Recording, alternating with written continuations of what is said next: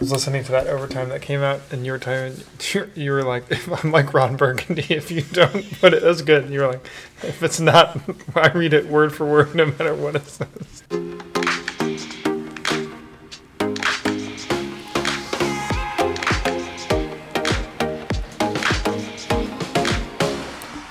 Welcome back for another episode of Cancer Specialist Medical Minute. With Dr. Rick and Dr. Danny. I'm Rick. And I'm Danny, and we're excited to be back for another episode of Medical Minute. And I see you itching with a trigger finger over there. What you got for me this week? You know, it's almost Halloween, Rick, and I came across a Halloween-type joke here. What is a ghost favorite pie? Blueberry. Boom, you got it. Oh, nailed it. What else you got? So we must do another one because you got that so easily. What kind of tea is often hard to swallow? What kind of tea is often hard to swallow? Sweat tea? Reality. Oh, God. Oh, that's it made me chuckle when I read it. Yeah, so. That's something like that. All right, we'll leave it at that. So today we're going to talk about lung cancer, pretty large topic in oncology. It's a extremely common malignancy, which we'll talk about, unfortunately, and something that obviously I think most people know is a big proportion of lung cancers are associated with smoking. Not all, but a lot are. Right. And we'll kind of go through kind of the beginning, sort of what are different signs and symptoms, what can people do to prevent it, talk about treatment, talk about some statistics, which I know you're dying to talk about, Dr. Danny. Yes. So I guess I'll let you get us started. Kind of big picture wise, you know, what's your thoughts on lung cancer? Well, lung cancer. I mean, the treatments evolved, since we were in training, Rick. I remember one of the first patients I treated in fellowship was a unfortunate, 48-year-old with new diagnosis of stage 4 lung cancer, and we had really at that time chemotherapy was his only option to begin with. So we used to give different combinations of chemotherapy and hope that patients' tumors would shrink and that they would maybe get a little bit better quality of life. And that was kind of predating some of the new immunotherapies that have come out. So I look back at that kind of first experience, and it's not a good experience because we weren't really making strides to help patients live longer or really even feel better. And so, nowadays when we're approaching lung cancer, it's such a personalized, treatment for each patient coming to us. We do, standard things to kind of figure out what the best treatment option is for patients. But what I start out with when I look at a new patient with a lung cancer diagnosis is, what type of lung cancer is it? The next question is it localized lung cancer or is it cancer that's spread other places? So there's two main types of lung cancer, two big categories. There's non-small cell lung cancer and small cell lung cancer, and they are treated differently. Generally, cancers are staged from stage 1 to 4, stage 1 being a solitary growth of cancer cells in one portion of the lung, for lung cancer. And stage 4 would mean that cancer's traveled outside of the lung to a different location and started to grow. So, staging is important to decide what the best treatment option is for patients. And that's, both for non-small cell lung cancer and small cell lung cancer. So the two big categories, non-small cell lung cancer makes up about 85% of all new cancer diagnoses, and small cell lung cancer makes up about 15% of those. Brenna's been so kind to share some statistics with us, and I'm going to utilize these right now. So there's 235,760 new cases of lung cancer in 2021. And I think, Think about that. Almost 250,000 people. It's pretty crazy. Yeah, with lung cancer, and it's new cases. That's not people. That's new cases. Right. That's wild. Right. And I think that we when we get a new patient with, let's start with non-small cell lung cancer, there are different subcategories of non-small cell lung cancer, and I think all these details are important in deciding kind of how we perform the workup and how we decide on ultimately treating patients. Yeah, I think that, as patients and family listening, I think the first step is when you have a new diagnosis of lung cancer is when you talk to your doctor, get a sense of obviously what type of lung cancer it is, like Danny said, what stage it is, and that really is going to determine kind of what the next steps are. We can get into a lot of different details and into the weeds of specific types and subtypes and different things we look for on those subtypes. And, sometimes I think the forest gets lost through the trees, and it's important that, big picture wise is stage and subtype of lung cancer. And then that will influence kind of what types of doctors you're going to see, what different treatments, recommendations are going to be made for you. But I think, the way I look at lung cancer is I actually view it as one of the biggest success stories in all of oncology, even though the death rate from lung cancer is still higher than things like breast cancer and prostate cancer. If you look at the improvements that have been made in lung cancer in the last 10 to 15 years, I think we've done more to impact survival in lung cancer than we have in a lot of other cancers. And that's a combination of better drug therapy and targeted therapy on your side, better quality radiation, better technology with radiation on our side. And I think, and also too, some of it is what we call stage migration, in that we'll talk a little bit about prevention and low dose lung CTs for high risk patients to screen for lung cancer, because if we can catch lung cancers at an earlier stage, they're more likely to be treatable and curable versus, I think, unfortunately, historically, a lot more were caught when sometimes they were incurable or had already spread to multiple places in the body. So I think it's and that plus more people not smoking and kind of a higher percentage of the population getting off of cigars, cigarettes, chewing tobacco, I think has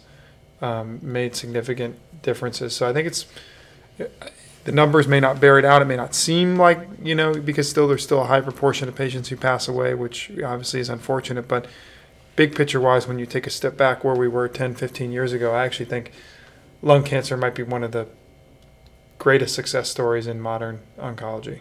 I agree, Rick. I think, even not even 15 years ago, I think right around the 10-year mark when we started to get the data on immunotherapy and some of the targeted therapy data came out, where we recognized that there are certain genetic mutations in lung cancer which we can give a drug and lead to an improvement in survival without having the need to give patients chemotherapy. So those were huge advancements, and we're, I think, continuing to make those same advancements to this day, where we're seeing a lot of new stuff come out. I think just to get back to that stage migration point is, looking here at our talking points, what are the signs and symptoms of lung cancer? Well, really for early stage lung cancer, most patients have no symptoms. And so that's the scary part about it, is that, how can we catch it at an early stage when a patient has no symptoms, and what really has revolutionized our ability to catch cancers earlier has been the implementation of CT lung cancer screening protocols, where we do low-dose CT scans of the chest for individuals who are at the highest risk of lung cancer. Yeah, so I think that's been a big change, because before, even patients who had a high probability of having lung cancer, there was no real guidelines in place. And then there were several studies, but one big study in the United States that kind of influenced the recommendations for comparing basically chest x-rays versus low-dose lung CTs. And what they found was that not only was the proportion of patients dying from lung cancer lower in those patients who got a CT versus who didn't, they also saw that there was potentially, is questionable, but an overall survival benefit. So meaning that even non-lung cancer related reasons, for some reason, with the low-dose CT, people were living longer. So I think the message is, if you are a smoker, if you're older, or if you were a long-time smoker, and even if you've quit for 5, 10, 15 years, it still places you in that high-risk category. So speak to your primary care doctor, speak to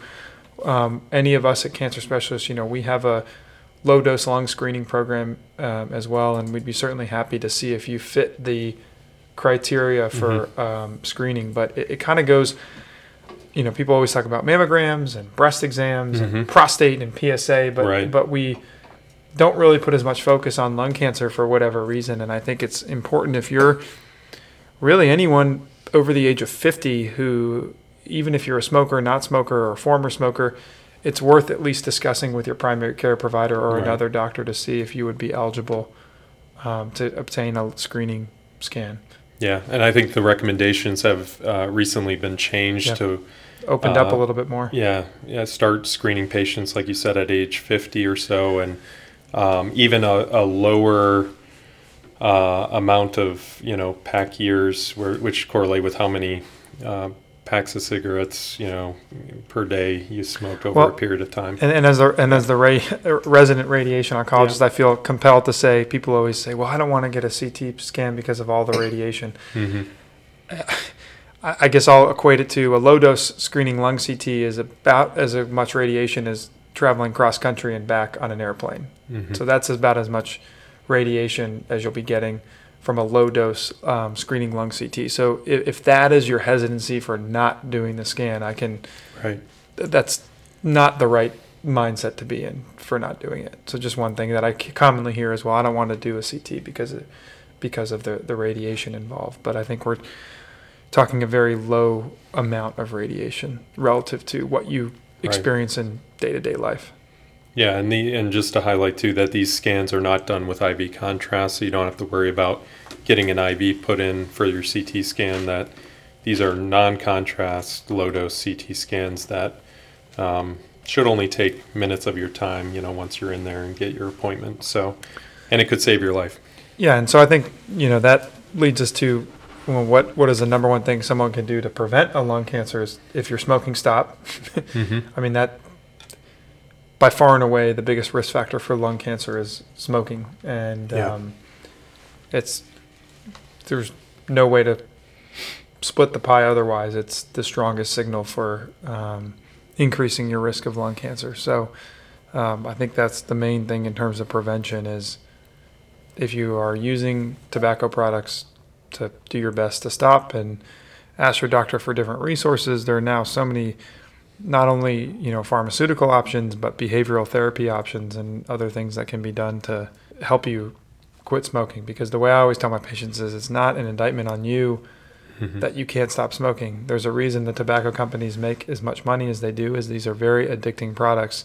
So you really have to change brain chemistry to kind of stop. And it's not it's just a very hard thing to do. So I think sometimes people feel discouraged because they can't do it on their own. And really it's something that, most people can't do it on their own and they require assistance to help them. Right. And I think just being open with your primary care doctor, or if you see one of us, and we'll give you some resources to help you. So one of the things I want to mention too with low-dose CT scans is we do those screenings for patients who had a history of smoking, but actually there's been, unfortunately nowadays, more data out there showing that, lung cancer can develop in non-smokers, and we don't have a good way of detecting or any screening programs for individuals at risk of lung cancer who are non-smokers. And I think that's an area, unmet need for research to kind of figure out who those high-risk patients are who are non-smokers.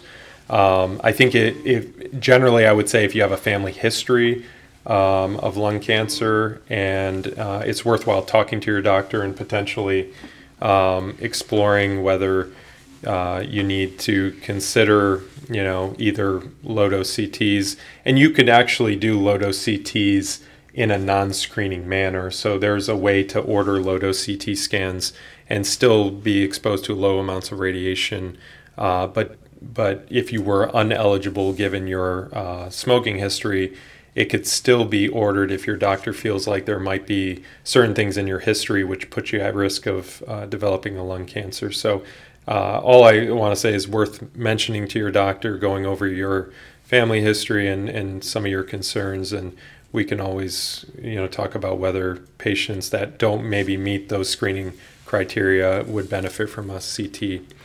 in the future.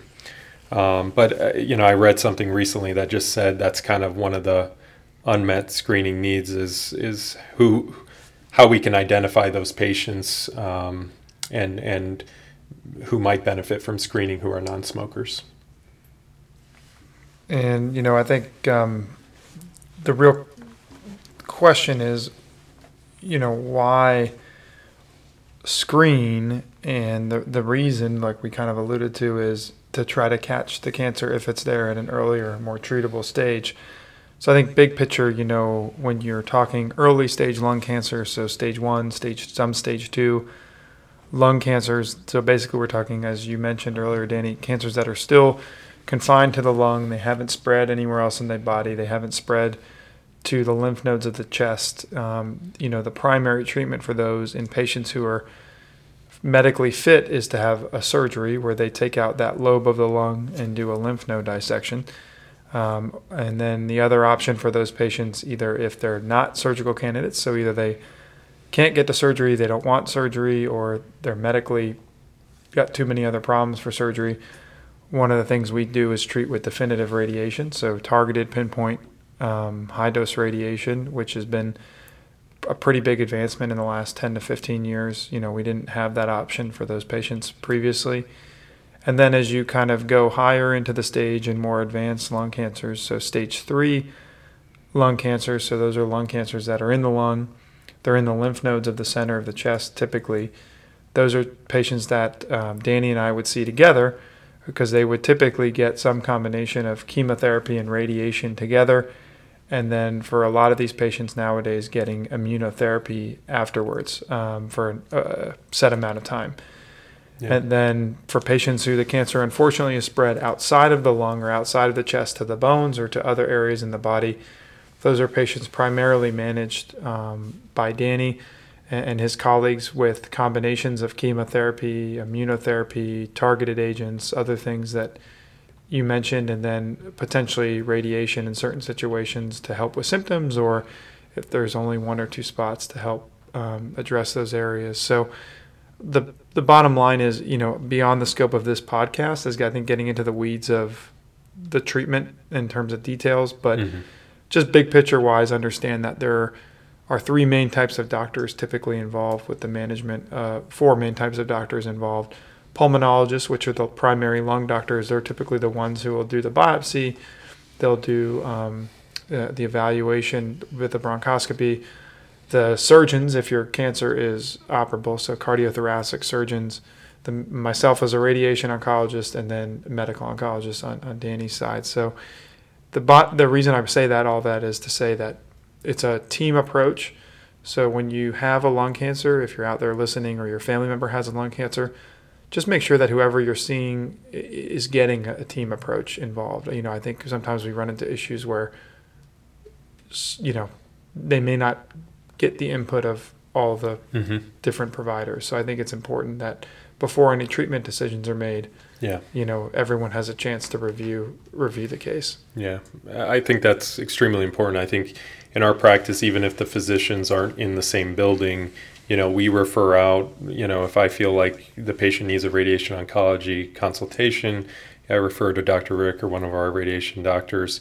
If I think they need a surgical consult, whether the patient proceeds with surgery or not, I think it's very important that everyone discusses the case together because, we don't like leaving out those key components and, being the only one that's deciding on the patient's care, because it really is a multidisciplinary approach. Yeah, even when I've had patients referred from pulmonology for an early stage lung cancer, I still always want them to at least get a surgical opinion. Whether they come in and tell me under no circumstances do I want surgery, it's still, I think, appropriate to hear from the surgeon because you want to know what you're saying no to, both good and bad. Right. And you want, I think the most important thing is you want patients and family to make an informed decision.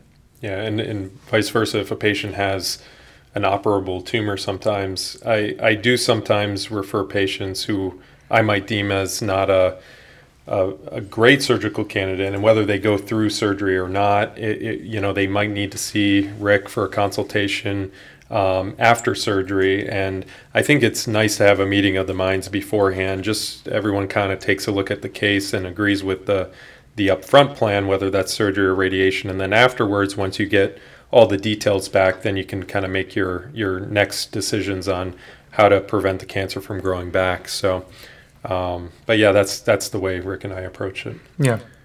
So, and there's, probably just past 6 months, 12 months, there's a lot of things coming out where we're now having to do different marker testing and genetic testing on these tumors because, there are new therapies opening up where we're giving immunotherapy after surgery and we're giving targeted therapy after surgery. And this wasn't something we were doing a year or two ago.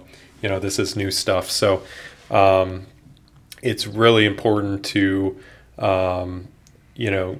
once you meet with one individual, whether, like Rick said, it's a pulmonologist, that might be who you meet with first.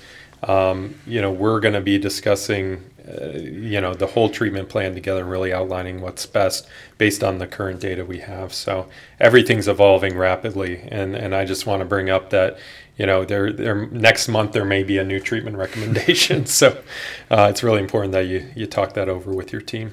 So Danny, back to the topic of smoking, and like I was mentioning, I think quitting and trying to quit is one of the hardest things, especially if you're going at it alone. I think there's some events and different things that different societies put on. Do you know of any, or do you want to tell the listeners about any that you know of? Yeah, I think there's a great event called the Great American Smokeout, and this occurs on the third Thursday in November. And it's where anyone who smokes can come together with, either friends or family members who they know who smoke and decide to kind of quit together on that day, put down the cigarettes, and use that as the starting point to, lead to smoking cessation and not pick up the cigarettes any longer. So I think it's a way that, oftentimes I think patients feel like sometimes they have friends or family members who also smoke and encourage that activity, together. But it's a way they can come together with those individuals they know who smoke, and they can all make a decision to stop on that day. And hopefully that behavior continues in the future, and they can use each other as, supportive, support group. You're doing really great ad-libbing until you... They can use each other as supportive. When you find that natural straps. stop, just stop. Just stop. Well, you can cut that out, Brenna. Right. No, I usually like to leave it. Make me sweat outside. Yeah, I think that was good. Do you want to read your second? Rick's like, yep, exactly what he said. Second listener email. Oh, yes, I do. Please. Hey, Rick, we have a second email. Did you hear about that? No, I didn't. It's a listener email. So but a listener email not being Brenna's parents? Or not Brenna's parents, no. Okay. Because I had a Tom Brady, Boston rant cute. Anytime you need them, I got those things ready to go.